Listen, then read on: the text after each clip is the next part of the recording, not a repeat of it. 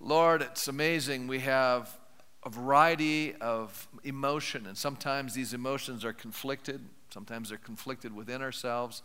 Sometimes they're conflicted amongst ourselves. And Lord, we see things from different vantage points. And I pray tonight as we look into your word, Father, we'll see life through a lens that's maybe a little unlike our own. It's the lens that you see life through. Lord, help us to enter into communion with you. Help us to become a people who truly relate to you. We call it prayer, but we're in communion with you. We build this unity in this family because we're praying with each other, and we're moving away from pretense to a realm of vulnerability and authenticity. I pray, Father, that in these days to come, that you'll bring hope, you'll bring healing, you'll bring grace, you'll bring forgiveness, you'll grant us understanding. And Lord, in the process, we'll be transformed more closely into your image. And we thank you for that in Jesus' name. And God's people said, amen. You may be seated. How many know that there are elements in life that, are surreal? Or, sometimes, life can be more true than fiction. There's incidents that happen and you hear the story and you go, that can't be true. It just seems like it's beyond the bounds of reality. But let me tell you a little story here. It happened in the fall of 1994, and Sydney Hartman from a little town in Arkansas, she was walking home. She unlocked the door. She was about to enter in. She could hear the phone ringing. She was going to run to the phone. Anybody ever had that experience? You can try to get to the phone. And she realized that she was being burglarized. There were people robbing her. And so the burglars were startled by her presence. They tore the phone off the wall. And the guy that was there, he told her, listen, he ordered her into the closet. Now, I don't know if that triggered something in her mind, but because she was a Christian and she knew that, Jesus said, if you're going to pray, go in your closet. I don't know, but she started praying. And she said to him on the way to the closet, she said, I want you to know that God loves you and I forgive you. And it really rattled this poor burglar. He didn't know how to handle this response of this household owner. So he finally yells out to the back, to the lady that was in a pickup. He said, we've got to unload all of this stuff. This is a Christian home and this is a Christian family and we just can't do this to them. And so she's in the closet praying, and they're unloading the furniture and stuff that they had taken out of her house. And before he leaves, he drops the bullets out of the gun, hands her the bullets, hands her the gun, and walks out the door. Now, I read that story, and I just think to myself, wow, what an experience. I think she probably in a little bit of shock. Wouldn't you kind of be in shock after that experience? And I probably could ask some of you here today some of your stories of how God heard your cry. Now, they may not be quite this dramatic or this wild, but, I think we all have a story we can tell if we've been a Christian for a while, how God has heard our cry and answered prayer in ways that maybe even were beyond what we could even ever ask, think, or imagine. And I know that that's true. One of the most profound characteristics of God's kingdom is that we can have relationship directly with the King. That's an amazing thought. I don't have direct access to the Prime Minister. I imagine if I tried phoning his place, I'd get the runaround. How many think that's probably true? And if I wrote a letter, he may never get it. Somebody else might get it, read it. They might file it in garbage. I don't know what they would do with it. I might get a letter back. It'd probably be some sort of a form letter. Thank you for writing the Prime Minister. But you and I as believers, we have direct access to God himself. And we can do it at a moment's notice. We don't have to worry about our cell phone battery dying on us. We don't have any of those issues. We can actually talk to God. We can have this relationship, this communion with Almighty God. And so prayer, we all agree, is one of the most profound elements of the Christian life. I would even argue that prayer is an expression of great faith. That when you and I pray, it's really expressing our dependency on Almighty God. And knowing all of this, we struggle with prayer. How many here you can honestly say, yeah, Pastor, I have some struggles with prayer? Anybody here, you ever struggle with prayer? Yeah, we're all being honest tonight. Sure. And you know what? There's a reason for that. Because we have a spiritual adversary called Satan, and he's battling with our souls, and he's trying to cut off the communication lines. Now, when you send an army into the field, you want to make sure that there's a basis of communication with that army in the field. You want to be able to bring supplies to them. I mean, if you can't feed that army and supply that army, they're gonna get weak. They're gonna actually be, ineffective in their maneuvering, right? So you want to cut off the supply line. That's what enemies try to do, cut off the supply line. And the enemy of our soul is trying to cut off our supply line. We need to understand that. So, prayer is fundamentally the most important ingredient because it facilitates this relationship with God. It's how we begin the relationship, we get introduced to Him, and we initiate our relationship with God through prayer. And we sustain this relationship through prayer. How many know that if you don't keep communicating, you don't have a relationship? Isn't that true? And I've been married for a long time, and I've dealt with marriages for a long time. And one of the things that happens in marriages is people stop communicating, and it creates all kinds of problems in their relationship. And so I would argue and say that you can handle a lot of disappointments, a lot of frustrations in relationships. But once you stop communicating, you're in trouble. That's a big problem. And it's the same thing in our relationship with God. So tonight we're going to look at this whole issue of prayer. It's so fascinating to me. The disciples had seen such amazing miracles. They saw Jesus walking on water.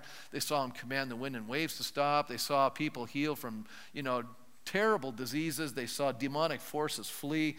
And they never said to Jesus, could you teach me how to tell the waves to stop? I never read that in the scriptures anyways. Maybe they asked Him privately, but we don't get that in the text. But one of the texts of scriptures says this. They saw that Jesus was praying, and they somehow equated what Jesus was doing with His relationship to His Father. So they said, one of the disciples says, Lord, could you teach us to pray just as John taught his disciples how to pray? And we know what the response was. Jesus taught them what we now know as the Lord's Prayer. How many know the prayer that I'm talking about? How many actually you were taught it? Maybe you had to memorize it. I grew up memorizing. Some of you and some of I, we actually felt like, you're saying the actual words that we're actually praying. But this is not designed to be rote. This is designed to be a model prayer. It's designed to teach us the essence of what true communication is. And so tonight I want to look at that, and I'm going to break it down into two major focuses. Simply, there's two elements to consider. Now I know there's 6 petitions. We're going to divide them up. The first 3 are focused primarily on our relationship with God, and then the last 3 have to do with us asking for God's assistance in our daily life. So let's take a look at these elements. The first one I call an upward focus. And I think this is where we struggle in prayer. Because this is not how I usually begin. I don't know, usually when we get to God, we're in a desperate frame of mind, a lot of times, and we have needs, and we start blurting out all the things that we want God to kind of attend to. Isn't that true? Otherwise we just don't bother going there. We don't spend time, going, okay, I'm going to go through this prayer and work it, a certain way. We don't quite think that way. In other words, we often are self-absorbed when it comes to praying. And we usually tell God what we want Him to do, and we usually tell God how we want Him to do it. We make all kinds of good suggestions, like, God, if you could just heal my aunt, I know that my cousins would get saved because they see the power. I mean, we're telling God how to run the universe, And God, he's very, I think He smiles and He goes, if you only knew better. This is not going to work the way you think. But, He listens to us as we bring all of these issues. And the first thing I notice about prayer is how Jesus begins this prayer. And what's the first thing He teaches His disciples on prayer? He starts out with what? Our Father. Now, right off the bat, we see this pronoun. It's plural, our Father. So a couple of things I glean from that simply is this, that number one, Jesus is saying that you and I have the same relationship with the Father above as He has. Wow. Our Father. In other words, that presupposes that you and I are His children. That's an amazing thought. Now, do you realize that once you are family members, you are in a different boat than everybody else? Now, years ago, I told the administrative staff in our church, and over the years, I've always told them this. Listen, when my family phones, I don't care what I'm doing, their call comes through. Now, that probably won't happen to you guys. You'll phone, you'll leave a message, I'll get back to you, right? But if my family phones, I take the call, And here's how my thinking is. My family, they just don't phone me for no reason. They know I'm working. They're not going to bug me. But if something is significant, if they're having an emergency, they're going to phone me. Dad, I need help. First thing out of their mouth, Dad, are you with people? I'm sorry to bug you, but this is really important to me. And I take those calls. Why? Because they're my family. They're my first priority. And I think that's right to do. And I think that's the way our Father in heaven sees us. You need to understand something. If you and I are in relationship to God through the Lord Jesus Christ, you are his child. You are high priority to him. Now that ought to encourage us right off the bat. Jesus says, our Father. Wow, that's amazing to me. So that's encouraging. So the first essential principle in prayer comes by way of introduction to the purpose we're praying to. I think a lot of times people are praying to a stranger. A lot of people don't really know God very well. And so that's part of the problem. How many know when you're conversing with a person you don't know very well, your conversation goes a lot differently than someone you know very well? How many know that's true? And so what we need to do is cultivate this relationship with God. And how do I do that, Pastor? Well, we spend time in his word. We get to know what he's like. We spend time in prayer. We spend time in fellowship with other Christians. We learn good things from other Christians. We learn not so good things from other Christians. Right? We learn good theology and bad theology, really bad things about God, good things about God. What I mean by bad things is some of us have funny ideas about God. They're not actually correct. And we pass on that information to other people. In Jesus' day, the religious leaders had an idea that the more words you used, the more impressed God was. Isn't that interesting? Now, and Jesus straightened them out on that. As a matter of fact, it says prayers were usually long and filled with verbiage. It was actually believed that whoever was long in prayer was heard more readily by God. So these guys would really go on. As a matter of fact, the more flowery, the better. And one-known prayer had no less than 16 adjectives preceding the name of God. They were really trying to impress God. God goes, knock it off. Jesus says, no. Just get down to it. Make this simple, our Father. Beautiful. There was this strange idea that whoever banged long and hard on the doors of heaven was granted God's attention. In other words, and you can see that in the Old Testament, some of these pagan worshipers are cutting themselves and screaming and doing all kinds of weird stuff to get their God's attention. Isn't that true? And God goes, you know what, enough already. You're not going to get any more attention by your crazy behavior or your, virtuous behavior or your long behavior. I'm doing all the right things, God. And what that really breeds in our minds is if I do all the right things, God somehow he owes me something. Can I tell you right now, God owes you and I absolutely nothing. So don't come to God based on you owe me. Look what I've done for you, God. No, God does things for us strictly because of his gracious nature, because of who he is, not because of who we are. In this Matthew rendition, we see here, there's really, there's two great, I think, theological thoughts about prayer. One is the sense of the transcendence of God. You go, what's that? Well, God is above and beyond us. And, I could say here right now that a lot of us develop our sense of who God is by who our Father was. And so if we had a very weak father, we have a weak God. If we had a very strong, domineering, abusive father, that's our picture of what God's like. Which is unfortunate because God is, I'm going to shatter some things. God is probably not quite like your earthly father unless he was an amazingly godly father. Then you're getting a closer picture of what God was like. But here's another shattering thought for us. God is not like us. God is not like you.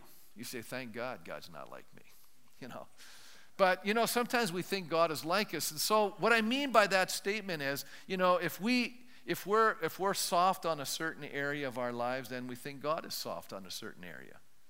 Well, God's not like that, you see. And if we think, God's just letting people get away with things, I look at it this way. No one's getting away with anything. You need to understand something. Just because God doesn't come out of heaven and zap people because they did something wrong, and they're waving their fist and they're cursing God, and God doesn't lightning bolt them, then they think, oh, look, there's no God. Can I just tell you something? God is far more patient than that, and he looks at this ridiculous human behavior, and he tolerates a lot of stupid things we do but down below here. I'm just being honest with you. Looks at us, and he pities us. God pities us, and he shows mercy to us. Thank God for that. You know who's included in our prayer? And I love this because usually when we pray, and I've noticed this, sometimes our prayers are very weak. They're very anemic. And what I mean by that, I put down who's included in our prayer. Well, I'm going to show you right now that when we're praying, God is helping us, and the Holy Spirit is helping us, and Jesus is helping us. Thank goodness for that. German pastor and theologian Helmut Thielicke says, in other words, Jesus prays along with you. When our prayers are weak or listless or stupid, he lifts up our weak and tired words in his hands, and in his hands and on his lips they become true prayers. In other words, Jesus is taking what we're saying and interpreting for us. And, I have to be honest, I've sat here in prayer meetings and I've listened to some prayers and I went, wow, is that ever weird? That is the most weird theology I've ever heard. But I already know that God is so loving and gracious, he's going to interpret that the right way. Aren't you glad for that? So, a lot of times we go, well, I don't pray, Pastor, because I don't know how to pray. If I say the wrong things, I'm afraid God's going to zap me. Listen, God is going to take all of the things we're doing, and he's going to look at our hearts, and he's going to interpret it in the right way. Isn't that gracious of him? Thank God. The Holy Spirit is helping us in our weakness. But then on the other hand, you can actually be totally theologically correct and pray this great prayer, and God goes, I'm not even listening to that because I can see that you're disconnected emotionally from your prayer, and you're just saying the right things, but your heart's not engaged in it. How's that? So God's not impressed with great theological praying either. What he's looking at is that we're like his kids. And he's looking at our hearts, and he can help us with our prayers. Matter of fact, Jesus, it says here in Hebrews chapter 7, he lives forever, he has a permanent priesthood, and he's able to save completely those who come to God through him because he always lives to intercede for them. And I love this verse because it's telling me right now that every single moment of every single day, Jesus himself is praying for us. Isn't that great news? Sometimes when we're a brand new Christian, we want to find an older saint. Would you please pray for me? I got this big thing that's coming up, and I don't know how many people. We almost think like their prayers are better than my prayers. And I want to just have you relax tonight to let you know that you have someone praying on your behalf every single moment. And he is the best prayer because it is God himself praying for you. In Romans it says the Spirit himself is interceding on our behalf. How many think that's amazing? God himself is praying for you and me. We can't even do that right. But he's helping us. And I'm going, thank goodness you're helping us. This most important area, you're helping us pray. I'm saying all of that because I'm trying to eliminate all the excuses that we have for not praying. I don't know how to pray. Like I tell people, don't worry about it. It's hard to mess up. What do you mean? God will help you. Some people go, I have no idea where to begin. I say, take the Psalms and just start reading them. Make them your prayers. I know you'll start praying better prayers because it's in the Bible, right? You're praying God's will. It's very powerful. Do you know what the main thing in prayer is all about? This is going to shock you. It's not about us and all of our needs. See, that's what we think it's about. Actually, the main thing in our prayer I skipped this point. The main thing in prayer is not really that we present particular petitions, but that we enter into communion, into this relationship with the Father. We're entering his presence. That's the main thing about prayer. It's just hanging with God. Isn't that awesome? I'm hanging out with God today. Woo! And God wants us to hang out with him every day. And God says, hey, listen, you can actually hang out with me when you go to work. You can actually hang out to me when you go to school. You can hang out with me. And be aware that I'm with you always. And that when you may feel alone, I'm right there with you. And you can actually, communicate with me and say, I'm having a problem right now. I don't know what to do here. And you cry out to God, and God says, hey, I'll help you through this experience. Wow. I love this. So often we pray for senseless things that have no relation to our needs. We just think they do. And the reason is that we don't know the deepest wants and necessities of our lives. Often we're saying, God, this is what I need. If I could only win the lotto. And God goes, yeah, and it would mess you up. Or somebody says, I'm crazy about this girl, God, or this guy. And God goes, yeah, and they'll wreck your life.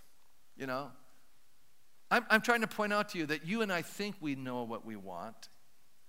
What we really want is to be loved, to be understood, See, we have these deep needs, and many times we try to build false substitutes for the true realities. God knows what you really need. We should be encouraged by that.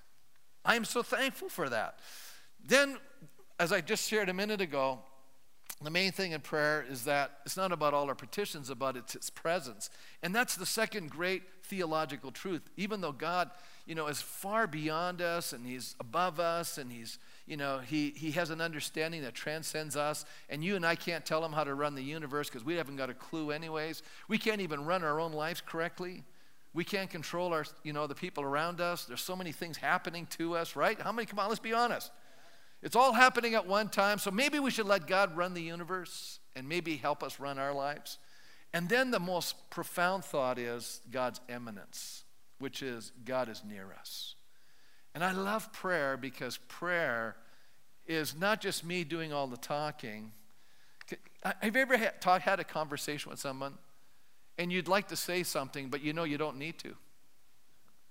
You know what I'm talking about? Ever met a person, they're doing the whole conversation, and if you say something, they didn't need it anyways, they just keep right on going. How many have ever had that situation? You're going, wow, this is not really a conversation, right? And I'm trying to point out something. That's how some of us pray to God. It's like a monologue. You're exactly right, and we don't really care what God has to say. We're just saying all of our stuff. And why I'm bringing that out is because prayer isn't just us doing all the talking. It's about being in the presence of God and waiting on God and sitting there and letting God speak into our innermost being. Wow. Our church does something very dramatic. I know somebody says, this is the only church I know that does this.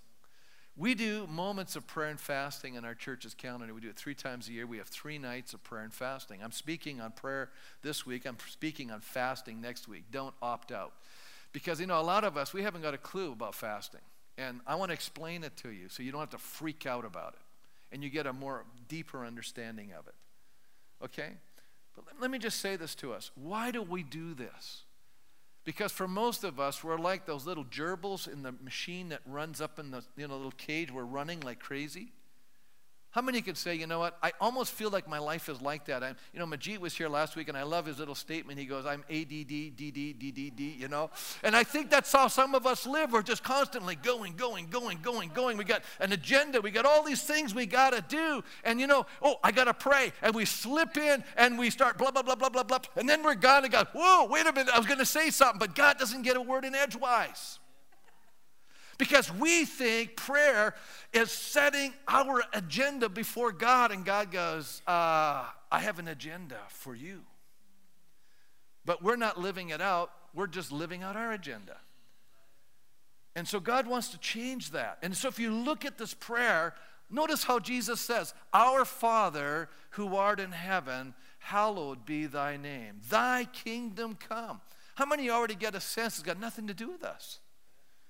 It's all about God and his perfect plan and will and how you and I fit into it. And so many of us are frustrated with life because we don't know how we fit into God's plan. And so we're trying to make God fit into our plan. And it's not working out the way we want it to. And so we're frustrated, and we're saying, God's not listening to me. He's not answering my prayer. He's, seems to be on another page. And you know what? You're right. He is on another page. And he's trying to get you on his page. We learn that the happy gift of prayer consists of receiving the fellowship of the Father, that he gives us his whole heart, that we can accept everything from his hand. That is why our will emerges from prayer quite different from what it was when we entered. How many have had this experience where you've gone into the prayer closet, you're spending time with God, you're talking to God, you're frustrated, upset, you go in, and then all of a sudden you just kind of chill out a little bit, and you start settling down, you start just being in God's presence, and then all of a sudden your thinking changes. And all of a sudden you realize, you know what, I'm coming at this backwards.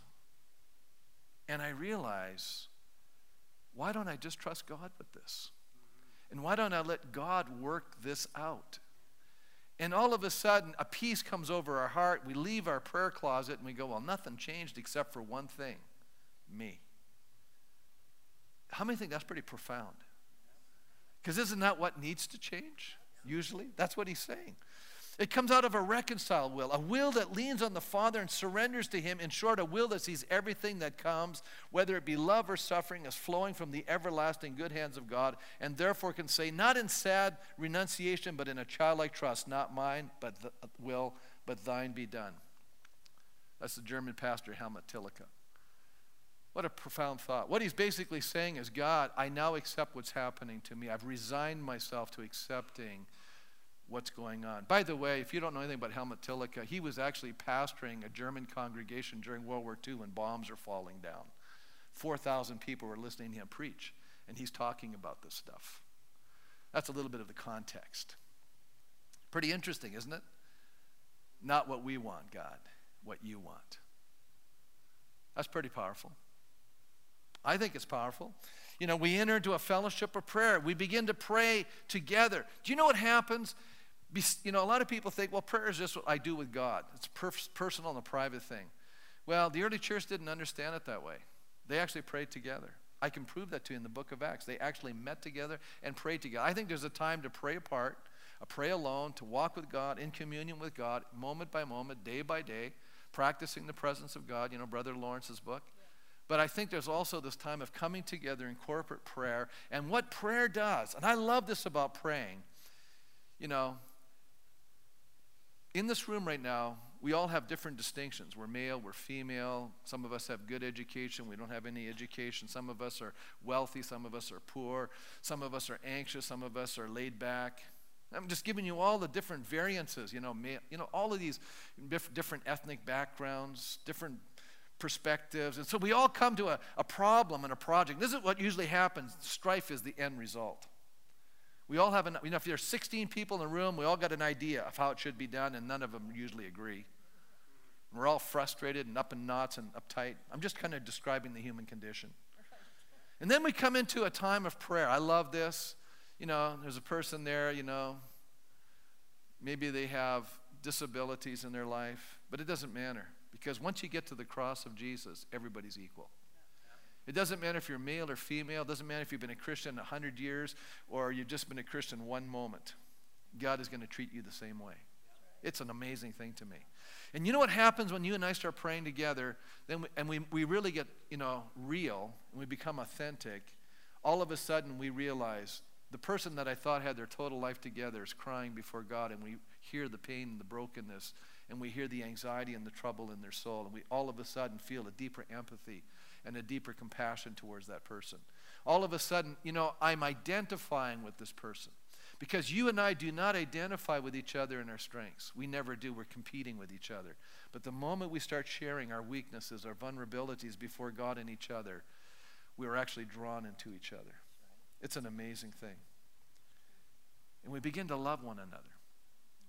And we begin to have a deeper understanding of each other. Do you know, I'm convinced that if we'll pray together, we will be far more loving, far more forgiving, far more understanding than when we don't pray together. And I really believe that one of the reasons why in North America today there's so many broken relationships is because we don't pray together. It's just that simple. I'm just hitting it right on the head. And if you really get down and be honest, you know, if we were really sharing our lives in prayer, sharing our fears, sharing our tears, crying out to each other. You know, I think that sometimes prosperity has done us great damage because we can live in isolation from each other. You know, we don't have to care for one another. We don't have fears and frustrations, and you know, we can kind of, you know, we don't really need God because we can't actually have enough in life that we don't even pray. We just don't even depend on God. We're just trying to living a life independent of God and independent of other people. And I think that's so sad. And so we're broken, we're fragmented, we're misunderstood, and we're angry. That's what I sense. Do you sense that? It's unfortunate, isn't it? Do you think the early church under persecution, what were they doing? They were banding together. They were praying. They said, God, look what's happening to us. Please hear our cry. And God did hear their cry. It says in the book of Acts chapter 1 and verse 14, they joined together constantly in prayer. They join together constantly in prayer. I will guarantee you one thing. If you're a husband and wife and you pray every day together, you'll stay together. I'll guarantee that. You know what I know? Just because we're Christians, that doesn't mean we pray together. I know that for a fact.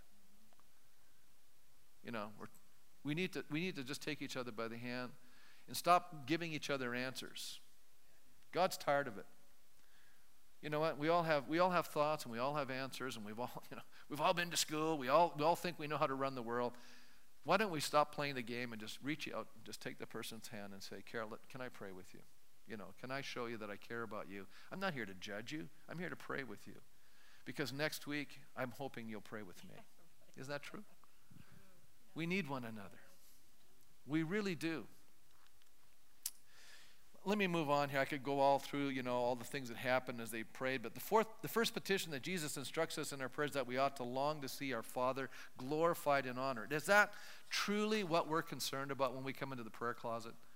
God, I'm really concerned that you're honored and glorified today.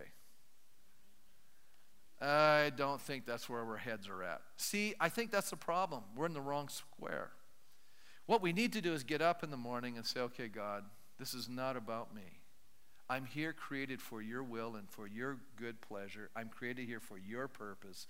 What do you have in mind for my day today? And what would you like me to say and not to say? That's just as important. I mean, isn't that true? Sometimes we got to keep our mouth shut. Lord, help me just to say what you want me to say, no more, no less. Help me only to do what you want me to do, no more, no less. As we see, this does not mean that our personal needs won't be met, but the priorities need to change in our praying. That's what I'm getting at here. How many are beginning to see our focus is immediately wrong when we pray? It's all about us, and it should be about God. That's the big point I'm making. How many got that point? It's really about God. It's not really about us. If we came into prayer this way, it would change everything about our lives. And if we began to say, God, it's not what I want, it's what you want. It's not my agenda, it's your agenda. God, you made me for a purpose. Am I really living out your purposes? And I'm hoping in these 3 nights of fasting and prayer that we'll get quiet before God. God can speak into our lives and actually can redirect our hearts and thoughts and our lives and our direction, and all kinds of neat things will begin to happen. We can actually hear from God. Wouldn't that be amazing? I love it. Maybe we're not doing what God wants us to do. It's just a thought.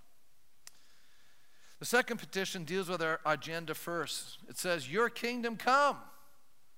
Your kingdom come, God. Not my kingdom, Third request has to do with God's will being done on earth. Your will be done on earth as it is in heaven. Watchman Nee said something really interesting. To have God to do his own work through us even once is better than a lifetime of human striving. What is he saying? He says it's an amazing thing when you and I are simply a vessel in the hand of God, and God does something profound through your life, and you're going, wow, you did this through me, God. I didn't even try to make this happen. You did it. That's a different way of living. A lot of us were striving so hard. God wants us to rest.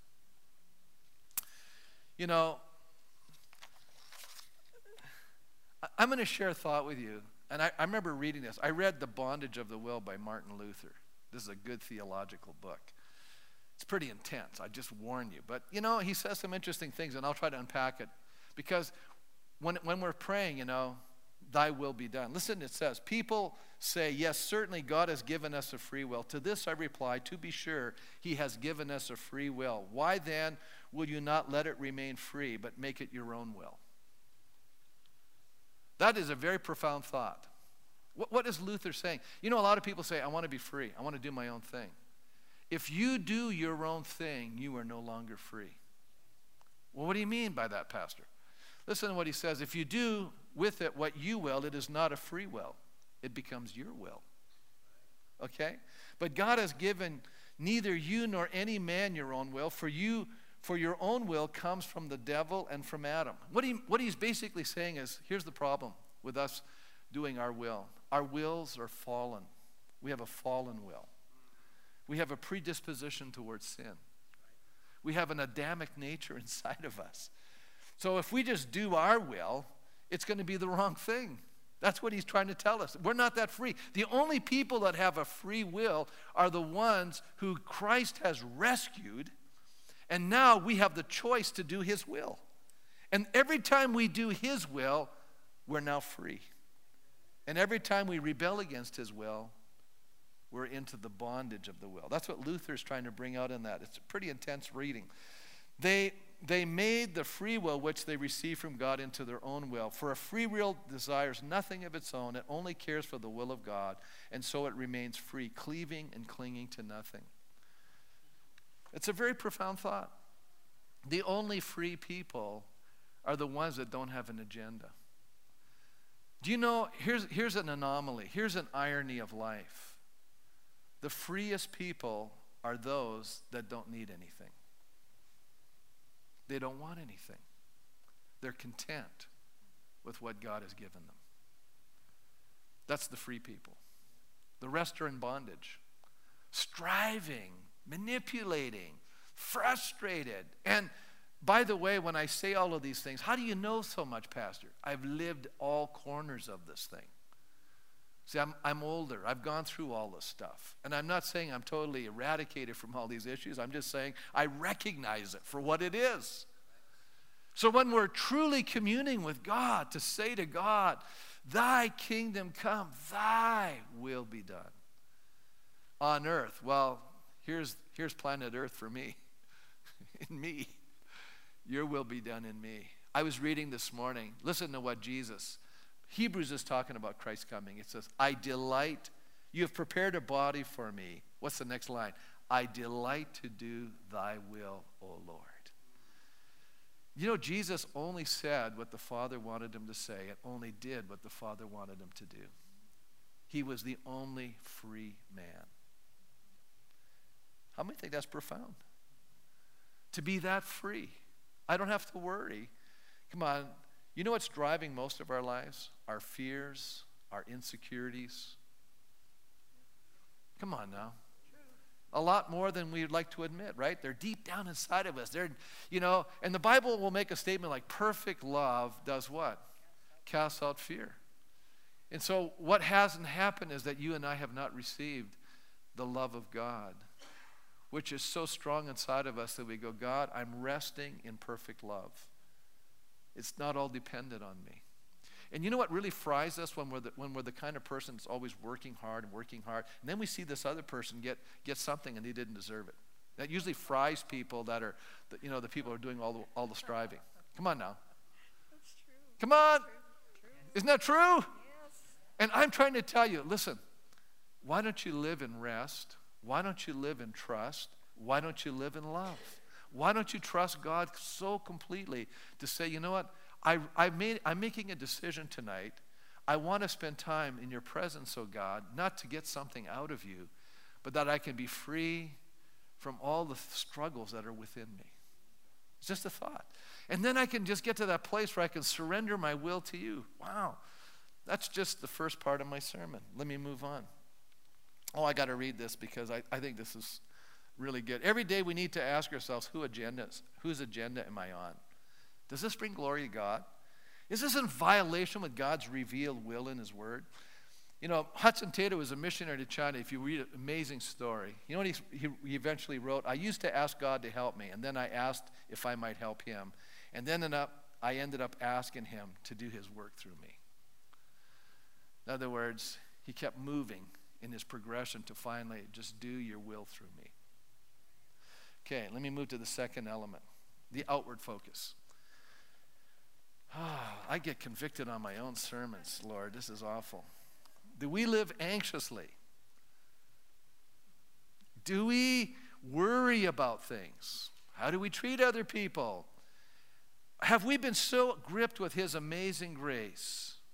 Are we dependent on God's grace not only to save us from our sins, but to keep us from succumbing from the attacks of the enemy? You know, the next request is the provision for the kingdom. Listen to what it says. Give us this day our daily bread. No, I don't want daily bread. I want security, God. I want, Freedom 55. I want to make sure I've got all the, resources. Come on, let's be honest. We don't want to have to live day by day trusting God. You know, the majority of the world has to live day by day trusting God. And you know what I found is so fascinating? And we were chatting here in our lunchroom afterwards. You know, the happiest people on earth are the people who have the less. The people have the most are all anxious and uptight, and the people have nothing are all happy. I think there's some poetic justice into all of this. You ever thought about that? Give us this day our daily bread. Well, let me tell you something. If you just have to, ask God every day for daily bread, then you're going to have to trust God every single day. It's not a bad place to be living, And daily bread's always fresh. Yeah, that's a good point. Daily bread is always fresh. It's fresh bread. Good point. Fifth petition has to do with our greatest need, which is forgiveness. Because we keep messing up. At least I do, The need for forgiveness reveals that we need God's grace. Think about, what is grace? What is grace? A gift that God gives me I don't deserve. I cannot earn it, right? And doesn't God give me forgiveness? Has God given you forgiveness? How many here say, God has forgiven me? Raise your hand. God's forgiven me. Sure he has. You know what? I'm going to say something shocking. God has forgiven the entire world. Just that most of us don't receive it. That's the tragedy. You can receive it. And it's free. It's here for the taking. God says, I'm giving it to you. And do you know how we know that we have received this forgiveness? By the way we treat other people. You see, if I'm unforgiving, it says that I probably have never really experienced forgiveness. I've got to let go of stuff. Jesus talked about this parable. He said there was a man who owed a huge amount. It was an unlimited amount. Actually, the Bible gives a ridiculous number, 10,000 talents. Really, the number 10,000 is the biggest in the Bible, and talents is the biggest amount. The story is really a parable. It's to teach us a lesson. He's basically saying that our indebtedness to God is beyond our comprehension. You and I could never repay what we owe God. You could never do it. I can never do it. Okay? We're bankrupt. And God says, I forgive you. And then the guy goes out and somebody owes him, so many, denarii. 100 denarii. 100 denarii is a lot of money. It's like, a third of an annual salary. So it's a lot. We've been hurt by people. Yes. So God, we're not minimizing the pain that we experience in the abuse and the manipulation and all those things. But in light of what God's done for us, we can tell that we've really understood the nature of forgiveness and received it when we give it to others. Listen to what the prayer goes. Forgive us our debts or our sins. Forgive us our sins as we forgive those who sin against us. We've made it conditioned upon our degree of forgiving others. Wow. How do you forgive others? Well, my attitude is if I don't totally forgive these people, I'm going to be in trouble. Because if I'm going to give a conditional forgiveness, maybe what I'm going to get in return is a conditional forgiveness. I got to think about these things. Do you guys ever meditate on Scripture and think about these things? At least I think about them. I'm going, boy, I better be unconditional in my forgiveness of other people because I certainly want God to forgive me, not conditionally, but unconditionally. I need unconditional forgiveness. And then Jesus is revealing that an unforgiving spirit is really a revelation of an unthankful, unresponsive heart. People who truly receive the forgiveness of God become forgivers by nature. It just becomes second nature to us. Not a problem, right? I forgive. It's becoming a way of life. The final petition has to do with protection. Okay. It says, knowing our weaknesses as people marred by the effects of sin, we need God's strength and grace to overcome that which would destroy us. Lead us not into temptation, but deliver us from the evil one. Should be evil one. Your translations sometimes just say evil. But they do that because we've memorized it, but really it's evil one. Believe me. Lead us not into temptation. Anybody have any temptation this week? My hand is up. What's with you guys? Do you have a pulse? I mean, if the enemy doesn't come after you some way or other, nobody's poked any buttons, you haven't been tempted, to do anything wrong. Well, yeah, it's just Sunday. Yeah, it's not over yet. Last week. We'll go to last week. Last week, yes. Okay, lead us not into temptation. You know, somebody this morning said, I really thought about this prayer. You know, it's said in a negative way to emphasize the positive side of it. It's kind of a Hebraism concept, you know. But the point is simply, really simply, how do I overcome temptation? It's a great question. Because we all succumb. Sometimes we succumb to unforgiveness, you know, right? And go on. We can talk about all kinds of things, materialism. Just keep going down the line. We could talk about laziness. You know, and let's not go there. We're not going down the sin list. Okay, we won't do that. But if, you know, here's what's interesting. And I love what Henry Nouwen says. And he says this: I cannot continuously say no to this or no to that unless there's something 10 times more attractive to choose. You know, it's a lot easier to choose the right thing when the right thing is so obviously greater than the wrong thing. How many say that's true? You know, how many, you know, you have a little kid, a little child, maybe a toddler. I've got grandkids running around. I relate to this. Ezra, he's 15 months old. He's into everything. And he's moving all the time. And he always grabs the most expensive stuff. Right? And how many know that, how many have ever done this? You know, the child has now grabbed something that within 1 or 2 moments from now, it will be history. And so you're trying to get the child to let go of this precious object, at least in your mind, right? And you grab something, whatever it is, that has less value. Oh, look at this. Why? You want to distract them from what they've got, right? And you're trying to sell them on this. How many have ever done that? Come on. Anybody ever done that? You're selling them on this, right? And you keep doing things until finally they reach out and go, yeah, I want that. And you just kind of, with this other hand, take the other thing while you're giving them. Anybody ever done this? What is that? That's called transference. That is called, you know, you're helping them give up something because you've given them in their mind something greater. You know, the devil plays the game with us. Ooh, you can give up God for this little trinket called a false idol. It promises you a lot. And our whole culture, every single moment of every single day, is dangling this junk in front of us so we will cough up this beautiful, amazing relationship with God. Now, that's the negative side. Here's the positive side. You and I can give up all of the things that haunt us if we believe that what we're going to get is greater than that. That's what Nouwen is saying. And saying no to my lust, my greed, my needs, and the world's powers takes an enormous amount of energy. The only hope is to find something so obviously real and attractive that I can devote all of my energies to saying yes. One such thing I can say yes to is when I come in touch with the fact that I am loved. Once I have found that in my total brokenness, I'm still loved, I become free from the compulsion of doing successful things. We play a game. If I do the right things, I will be perceived to be successful. What he's saying is, we're going after the wrong stuff. What we deep down inside all want is to be loved for just who we are. That's our greatest need, by the way.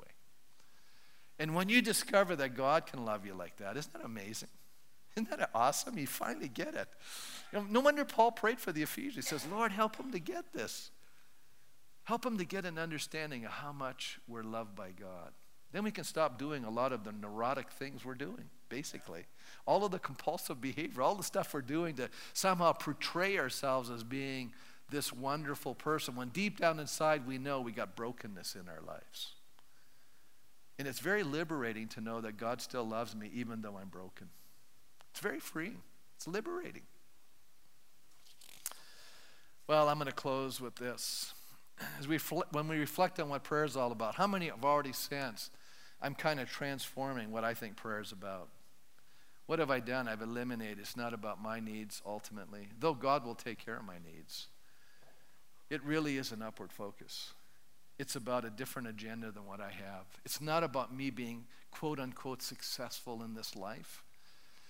As a matter of fact, I think we have to redefine success because the world has taken that definition and redefined it a certain way. I think a successful person is the individual that is just doing what God wants them to do day by day. That's the most successful person.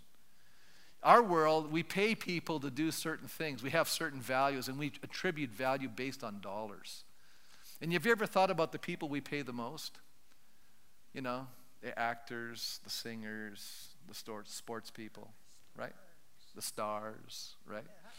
And their lives are so broken. Yeah, it's so sad. Yeah, we value that. Isn't that kind of sad? And we devalue the things that are really important, the person who cares for children in the daycare home, who is shaping the lives and minds of children, which is the greatest element that's going. But we don't pay them very much because as a culture, that's not our value. And yet in God's eyes, that's one of the highest values. Isn't that funny how we are?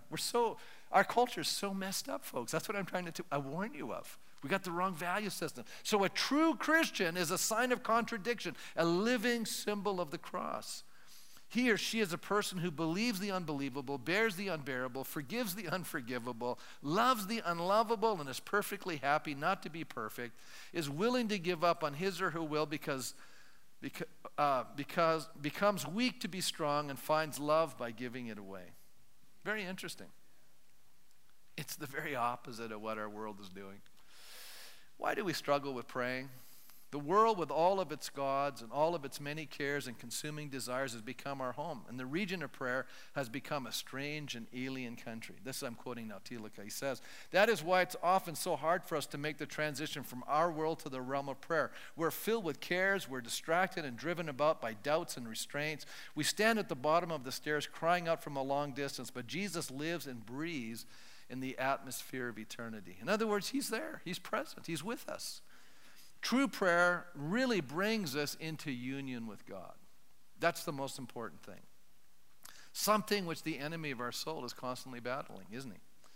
True prayer is about him and not just about our needs. It's changing our agenda into his, at the same time freeing us from our compulsions and addictions. It's actually finding rest for our soul. Don't you think that's important? I really do. I'm going to have a stand tonight as we close in prayer. You know, I'm trying to, make you think about prayer differently. How many here tonight you go, Pastor, you didn't give me the 1, 2, 3s about praying. What you actually did was develop a philosophical understanding of the true nature of prayer. What I basically tried to show you was that prayer is about God and not about you. I tried to move you away from our agenda and our needs to really understanding God has an agenda that's far greater than ours. And that in prayer, when we sit in God's presence, we wait upon him, and yes, we bring our petitions. There's nothing wrong with that. But when we wait upon him, it's really discovering what his plan and purpose and agenda is for our lives. And that's probably not the way most of us engage in prayer. Wouldn't you say that's probably true? So with every head bowed here tonight, how many say, you know what? Instead of worrying about the mechanics of prayer or getting the words right, I've already told you, God's going to be there to help you out with the words. How many heard that? You heard that. So don't worry about being theologically correct. You know what God's more concerned about? He's concerned about our heart condition. What God is more concerned about is you and I getting on his page and getting us off our own. How many heard that? You heard that. How many say, Pastor, I want God to help me to do that. I can't even get on his page. I'm so conflicted with all kinds of stuff in my own soul. It's hard to get on his page. Maybe that's why I need to spend more time at this moment. If I am that broken right now, I need to spend more time in his presence, just being quiet and asking him to help me get on his page. How many think that would be great? And do you think that God is not going to want to answer that prayer when I'm saying, God, I really want to know your will for me. I really want to see your kingdom come through me. God's not interested in that. I think Jesus is telling us that's exactly what he wants to do. As a matter of fact, I am so convinced tonight that when you and I are doing what he wants us to do, he'll deliver us from our anxieties and our fears. How many would like to be delivered from anxiety and fear? Just raise your hand. Yeah. How many here would say, Pastor, I want to be free from being so frustrated with life and so unforgiving. I want to be set free. I want to walk in freedom. As a matter of fact, I don't even want to do my will. I want to do your will. I want to have a free will because my will has been tainted to some degree. And I want to do your will. And you know what's going to happen? We could have an explosion. This would be a real revival if we actually said, God, can you make this happen in my life? We would actually have a revival in our personal lives. People would be going, what in the world's going on with you? Man, you're just walking around. You've got peace. You've got joy. You've got hope. All of a sudden, your priorities are different. Your focus is different. Amen? All right, let's pray. Lord, help us to pray. That one brave disciple said, Lord, teach us to pray. Wasn't just asking for the right words to say. Because when we say the right words, that's what magic does. I say the right words expecting the right results. But the reality is tonight, I'm learning that prayer is about changing my orientation and agenda. It's about moving in a whole different pathway. It's about moving away from embracing the false substitutes that are called idols and pursuing after the things that our society says are of value, to pursuing the things that you say are of value. And when we do that, Father, peace and joy and hope and grace and forgiveness and love flow into our lives. And I pray today, Lord, that as we meditate on these words, we're not going to just go home and forget them.